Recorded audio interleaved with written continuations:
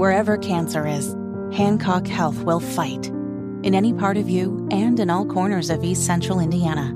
From Indianapolis to Greenfield to Knightstown to Rushville. From hospital rooms to family rooms, we fight. With technology and medicine, with care backed by the wisdom of Mayo Clinic.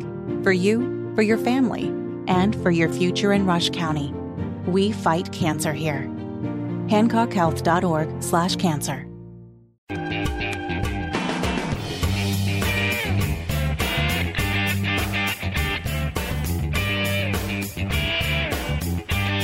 We're trying to learn more about the shooting that took place in Kansas City at the Super Bowl parade, yet information, for many different reasons, not as forthcoming as it should be. Tony Katz, 93 WIBC, good morning. It was 2 juveniles who've been charged. It was a dispute. What kind of dispute? How is it only 2 when we have heard that there were actually more than 1 shooting? How did the juvenile get the firearm in question?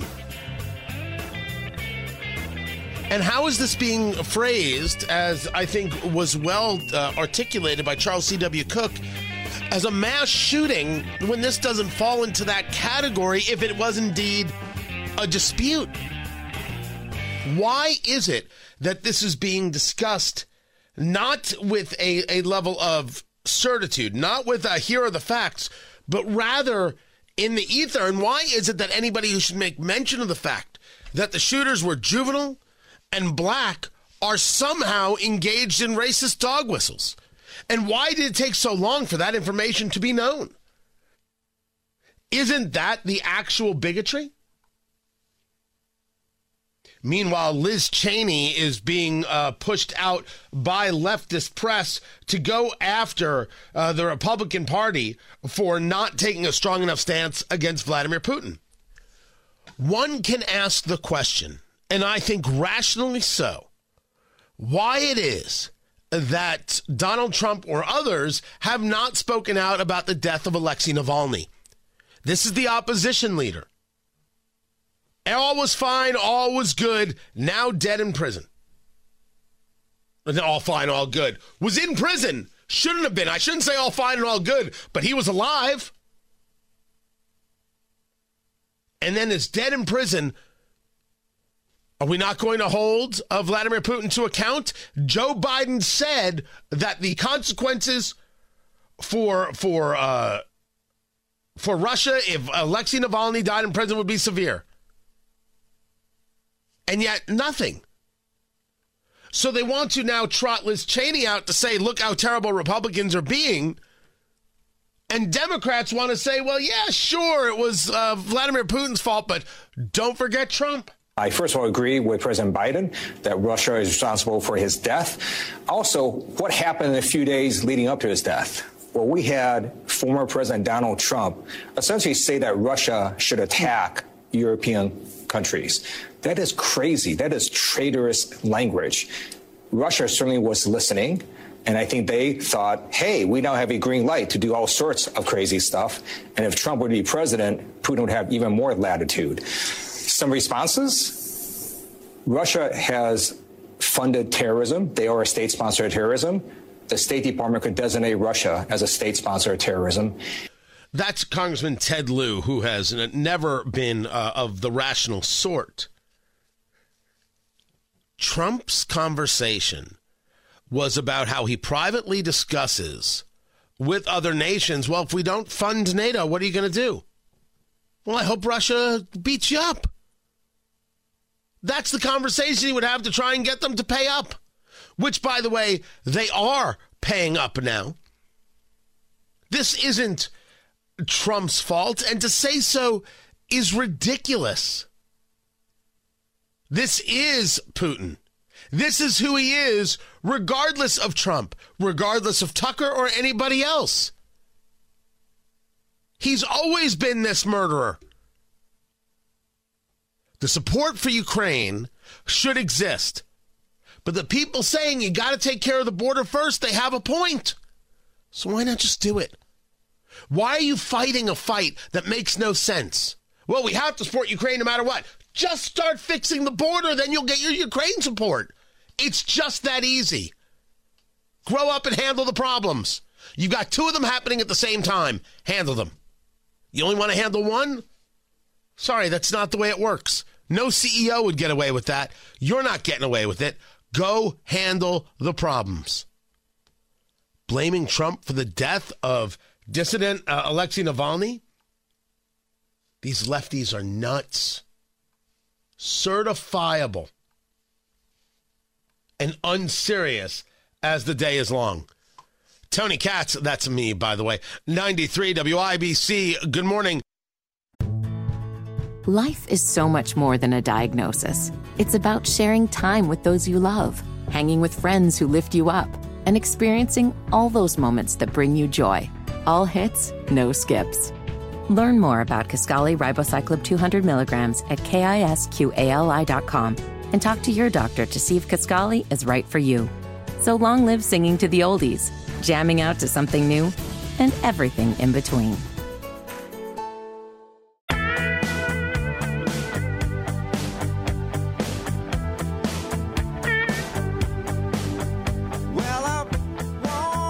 The All-Star Game hits Indianapolis. That's the NBA, my people. And the only thing that matters is economic impact. Does Indy know how to throw a party?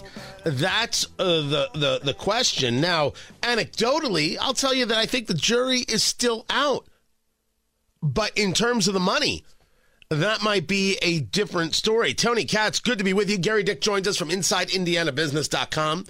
On the Xbox at IIB, at Gary Dick personally, Gerry, at Gary Dick. There's a bunch of stuff to get into outside of the All-Star Game, but economic impact, what are we talking about? What are they looking at?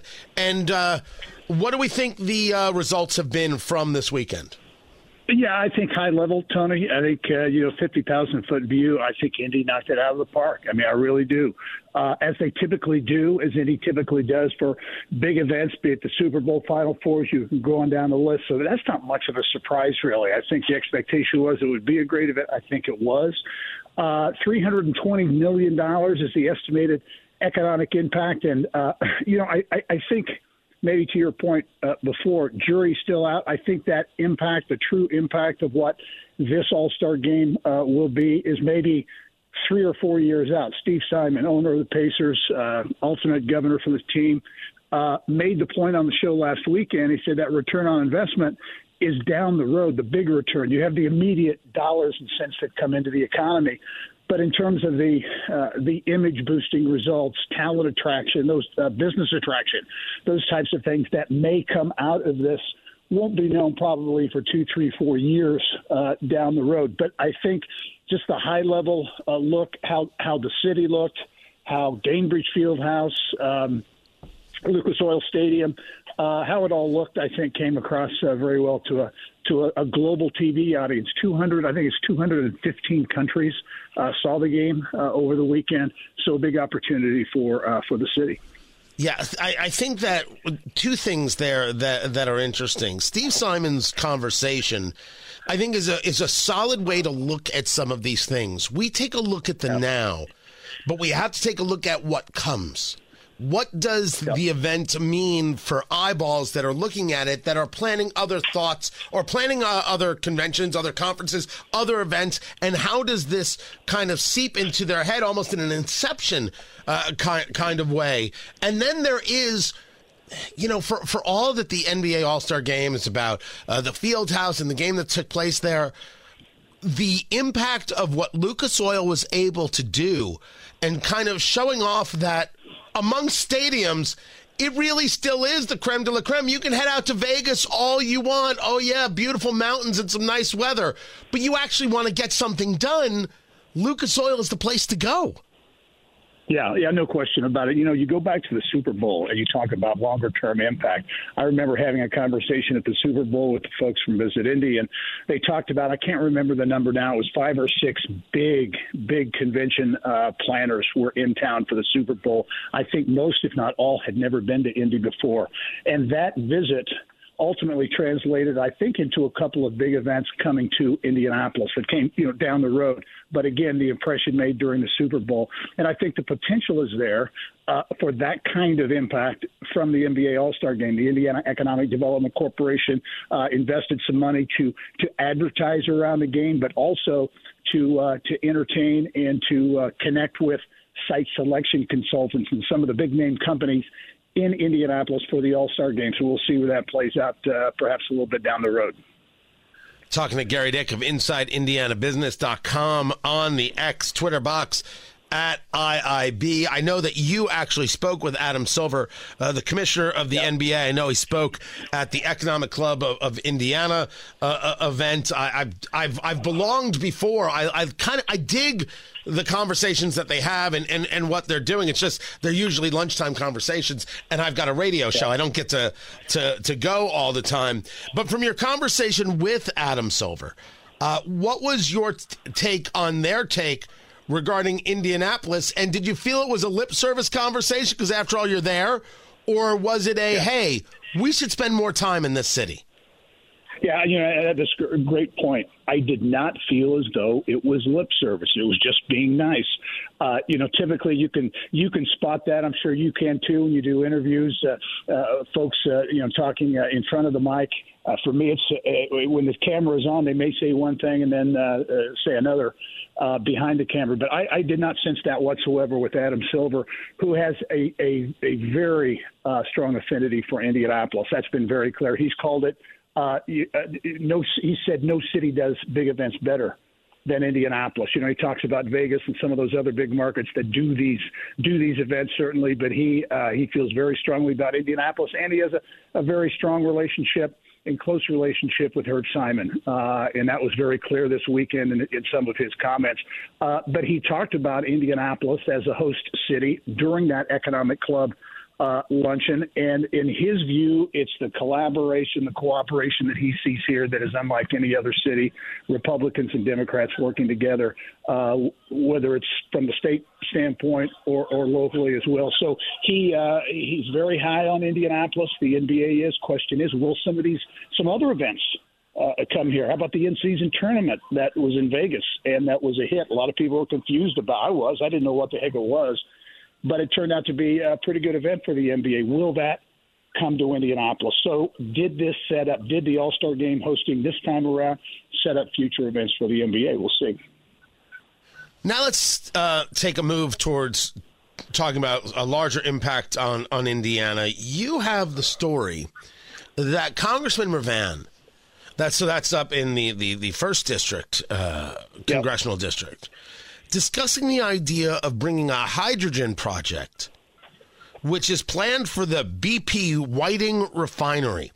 Now, the hydrogen power conversation takes us in a different direction in Indiana, right? Not just solar, not just wind, and for the record, the solar projects where Israel's investing, let them invest and let them build the panels. The wind turbines I find to be ridiculous. The hydrogen conversation is fascinating. What is Congressman Mervan saying about this? And is this a partisan project, or is this getting bipartisan approval? Getting bipartisan support, to be sure, Tony. And you bring out the point that hydrogen, there's a lot of support for hydrogen production. You talk about the quote-unquote green economy and creating something, hydrogen, that can fuel some of these heavy industries, heavy-duty vehicles. Cummins is in to this in a big way as well. But this hydrogen hub you're talking about, and the congressman is talking about in Northwest Indiana, there's a consortium, 3 states, Indiana, Illinois, Michigan, came together to bid to the federal government to get money to create this hydrogen hub. The access to Lake Michigan, absolutely critical. You need water to do these kinds of things. And Congressman Mervan made the comment that I think the number is 15,000 jobs will be created in terms of building this at the BP Whiting refinery. Several years ago when that refinery was undergoing a major transformation, $3.5 billion, I think, they had construction and tradespeople working on that project. I think for 6 years, this impact potentially could be could be much greater. So Indiana positioned very well for this whole hydrogen move to hydrogen. You got a lot of companies. You've got BP and Exxon, and I mentioned Cummins earlier, number of big-time companies that are investing heavily in it. Indiana feels as though it's positioned really well for that to happen. And Northwest Indiana in particular, because of the access to Lake Michigan, really could be a primetime player. And that's the latest, I think, in a series of things happening up there that really hasn't happened up in Northwest Indiana for many years. You've got $1 billion from the U.S. Department of Energy. You've got Representative Ravan thinking the private sector funding could reach up to $6 billion. I'd love to see how he gets to that number. But this, again, part of our ongoing conversation, that the better the state does, the better for Indianapolis, and forces Indianapolis to be engaged in more competition with these other cities. Yeah. This is good for Indiana growth. Gary Dick, InsideIndianaBusiness.com. I appreciate you taking the time. Apple and others, that this dog won't hunt anymore. We don't do this anymore. We're not supporting these commies anymore. It's over. Find another place to build your stuff. Life is so much more than a diagnosis. It's about sharing time with those you love, hanging with friends who lift you up, and experiencing all those moments that bring you joy. All hits, no skips. Learn more about Kisqali Ribociclib 200 milligrams at KISQALI.com and talk to your doctor to see if Kisqali is right for you. So long live singing to the oldies, jamming out to something new, and everything in between.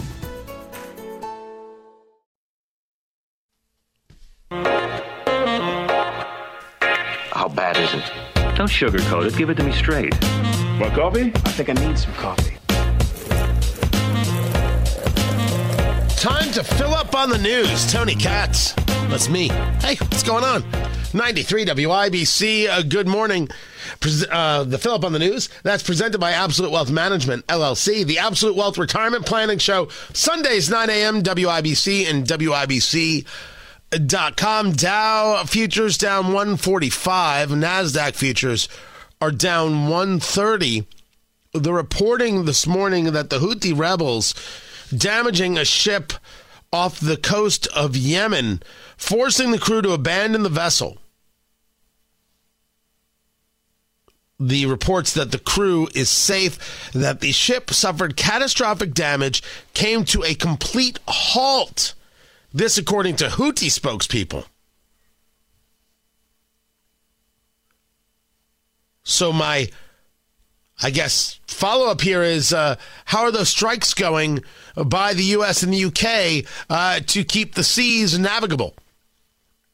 We're winning this fight in the Gulf of Aden? We're winning this fight in the Red Sea? No? Yes? No? Okay.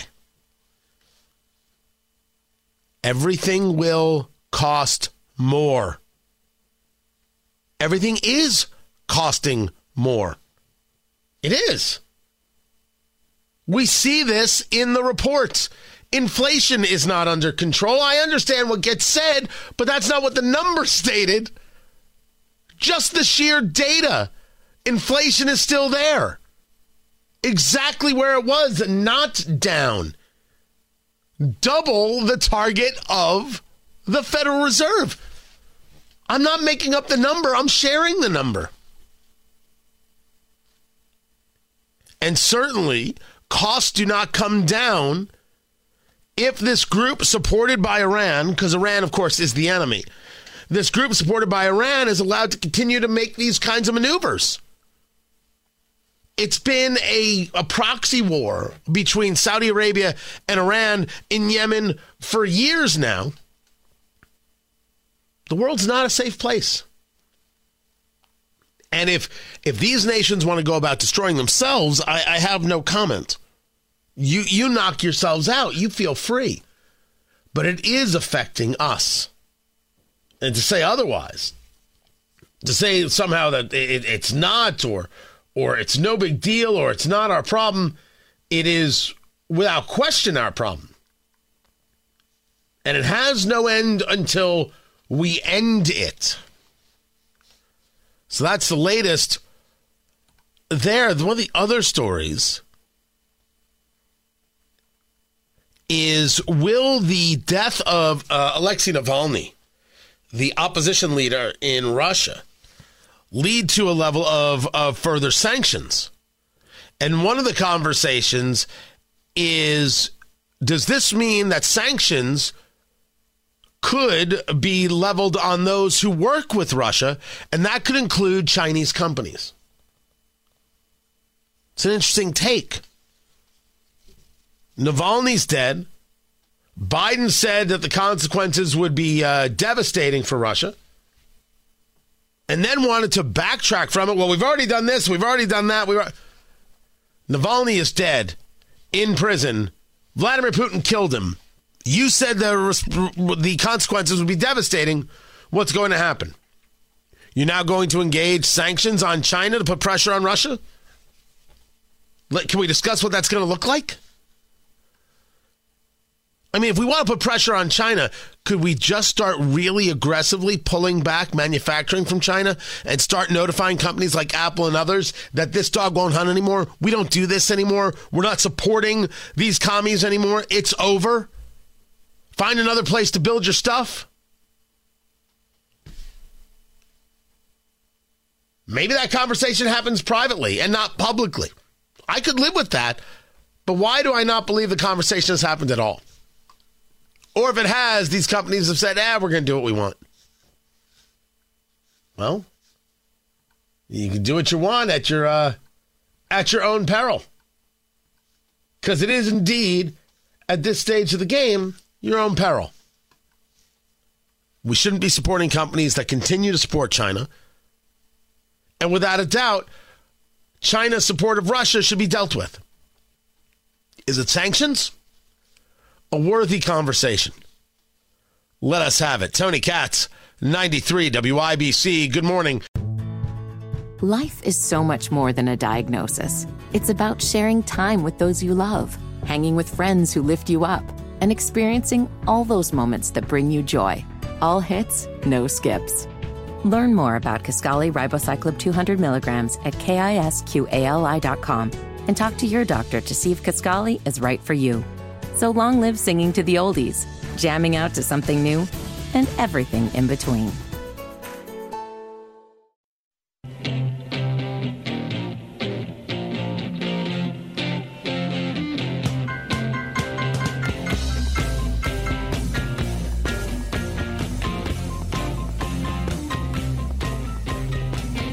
I mean, keep in mind, I am running against him. No, I know. For a reason. I'm running against him because I don't think he should be I don't think he's the right person at the right time. I don't think he should be president. The last thing on my mind is who I'm going to support. The only thing on my mind is how we're going to win this. The only thing on my mind is how we're going to make sure that we correct what's happening in America and we bring this country back together, allow her to heal, and move on in a strong way. I'm not thinking about who I'm going to support in an election. But you've already said it. We are going to have a female president of the United States. It will either be me or it will be Kamala Harris. And if Donald Trump is the nominee for the Republican Party, he will not win. Now that's, again, what is shown in the polling on a national level that shows Nikki Haley doing far better against Joe Biden than Donald Trump. That's what it shows again and again and again. Tony Katz, 93 WIBC. Good morning. Find everything at TonyKatz.com. And yes, we leave for Israel in, 2 weeks? Is that when we leave? Hold on a second. No, a week and a half. A week and a half. We do leave for Israel. I will be there. I will be reporting back. We've been trying to figure out how to do the broadcast from there, and timing-wise, it doesn't seem to be possible. But dispatches, that's going to be happening throughout the morning and midday show. We've got interviews lined up with local politicos, soldiers, people who have been dealing with the fallout of the attack by Hamas. We could do one of two things. We can either let the bigots with Jewish Voice for Peace in Indiana, which doesn't represent Jews at all, and the socialists and these foolhardy clubs that are part of IU Indy and other places, We can allow them to dominate the storyline with bigotry, or we can share the story of what's happening. I don't lie. I'm a Zionist. I believe in Israel's right to exist. I believe in Israel's right to defend itself. But we should share this full and complete story. Hamas is a terrorist organization. Hamas attacked Israel. What is it that they're going through? Why doesn't anybody demand in the United States that Hamas stop? So let's go about engaging the fight. Hoping to speak also to some Palestinian journalists while I'm out there. We're starting to get all that set up. So there's a lot to bring to you. I look forward to doing just that. Plan on getting there safe, plan on getting back safe. That is the whole plan. Sponsorship's now available. So if you want to be a part of what we're doing and all the content we're bringing back and all the video we're bringing back, just reach out. The polling states that in a matchup, Haley does better than Trump against Joe Biden. The polling also shows that Trump is well ahead of Nikki Haley nationally and in South Carolina. What is interesting is the last two polls in South Carolina have shrunk. If you take a look at the CBS poll, if you take a look at the Citadel poll, if you take a look at the Winthrop poll, they all show Trump in the 60s and Trump leading by an average of 35 points. The last two polls, Trafalgar, which does lean right, and Insider Advantage, have Haley closing a gap, plus 29 for Trump, plus 22 for Trump. Trump has been, as I said, in the plus 30s. In the Real Clear Politics average, which has been very dead on in Iowa and in New Hampshire, Trump is ahead by 31. For Nikki Haley to get past South Carolina, she has to be within single digits. I've been saying this for the past couple of weeks. That hasn't changed. Nothing shows that that's going to happen. I didn't say it couldn't happen. I'm saying nothing shows that that's going to happen for the former ambassador. Her argument about the national, okay, I hear you. I get what you're saying. You're not wrong. But that's not possible to discuss the national if you don't get through the primary. And there is nothing that shows Nikki Haley gets to the primary. Why would I believe the polling on one and not the other? Do I believe any one poll? Absolutely not. Absolutely not.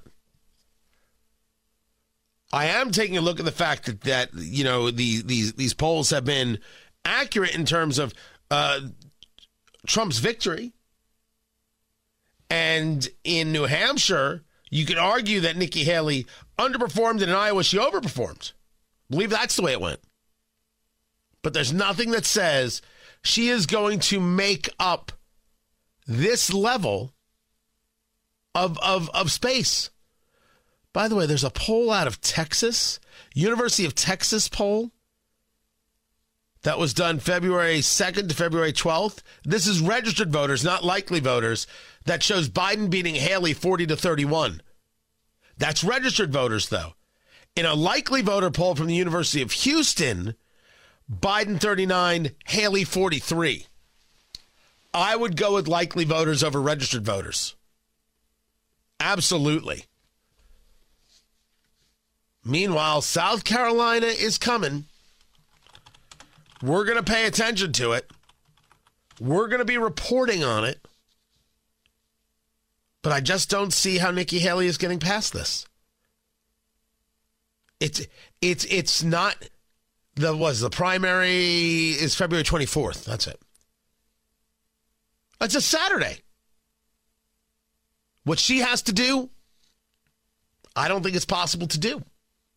We'll discuss it on Tony Katz today at noon. I'll catch you then.